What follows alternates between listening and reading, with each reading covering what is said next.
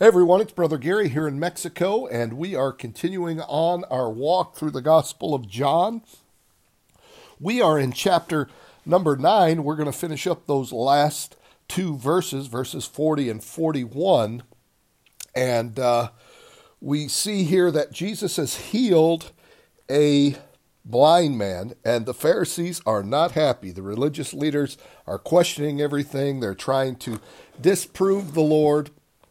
And as a result of that, there's this confrontation now. But let's start in verse 35, and we'll talk about the last two verses, though, verse 40, 41. But we'll start in 35 to bring it into context. It says, Jesus heard that they had cast him out. They're talking about the guy who was blind now sees. And when he had found him, he said unto him, Dost thou believe on the Son of God? He's talking about the man he just healed, and he answered and said, Who is he, Lord, that I might believe on him? And Jesus said unto him, Thou hast both seen him, and it is he that talketh with thee. And he said, Lord, I believe, and he worshipped him. So we can see something here is that only God can be worshipped, and so Jesus is saying he is God, right? When he says he's the Son of God, he is using that as he is equal with God. And so we must know this, that Jesus is God manifest in the flesh, and he is healing people. He's showing the world that he is the Messiah. That's why he's going around healing and doing all these various things to prove the Old Testament prophets. Anyways, we continue on verse 39, and Jesus said, For judgment I am come into this world, that they which see not might see, and that they which see might be made blind. Now we come to verse 40. Here's the Pharisees again. And some of the Pharisees which were with him heard these words and said unto him, Are we blind also? Now, you can just see the arrogance and the sarcasm dripping off of this sentence here. Here they are, they're all decked out, they're the religious leaders, everybody looks up to them, and they are just so sarcastic, and they are saying this, that, oh yeah, what are you saying, we're blind? And such a way as saying, we're the religious leaders, we know more than everybody else, we're educated in this, and we know this and that, and are you trying to say we're blind? And they were, weren't they? You see, you can just see pride oozing out of this. And I was just reading today in Proverbs 13 that pride bringeth contention. And so if there was a verse that would bring this out, that's that verse in Proverbs 13.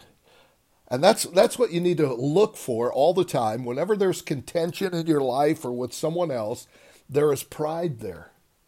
You see, these folks were not going to accept the facts no matter what proof you had.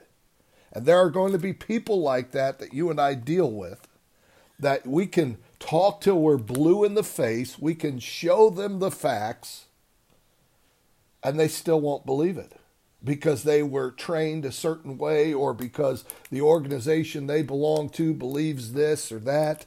You see, that is why it is imperative that the Word of God be our final authority. Not some man's writings, not some organization's writings, but the Word of God has to be the final authority. And so these men are not going to accept what Jesus has. Now Jesus responds in verse 41 this way. Jesus said unto them, If you were blind, ye should have no sin. But now you say, We see, therefore your sin remaineth. So they were guilty of the terrible sin of refusing the true light, which meant that the light they did have would be taken away. And they would be left totally blind spiritually. See, that's what happens when you and I or anybody else becomes prideful, and God shows us things in His Word, and if you're more fearful of what men think or what men teach or what an organization says or Oftentimes I'll deal with folks here in Mexico and I'll show them some facts and they'll say, you're right, but if I change, I'll lose support. They're talking about their monthly support and they're afraid they won't be able to live if they go with the truth. Well, friend, I honestly believe someone who believes like that, they just need to leave the mission field and go back and get a job because they're obviously not the mouthpiece for God that they need to be. They're more worried about what someone else thinks. And that is the great danger you and I face. Whether to be loyal to God and His Word or loyal to some type of religious organization or teaching. Is there something in your life that you have been shown the truth and yet you refuse to accept it? My friend, you're walking on dangerous ground. And you know what? When you have the truth and you share it with someone and they refuse it, that's on them, not on you. You and I must be faithful to the light that God gives us in His Word. We must be faithful to Him and His Word. And you know what? The Lord will bless you. Are you accepting the light or are you rejecting it?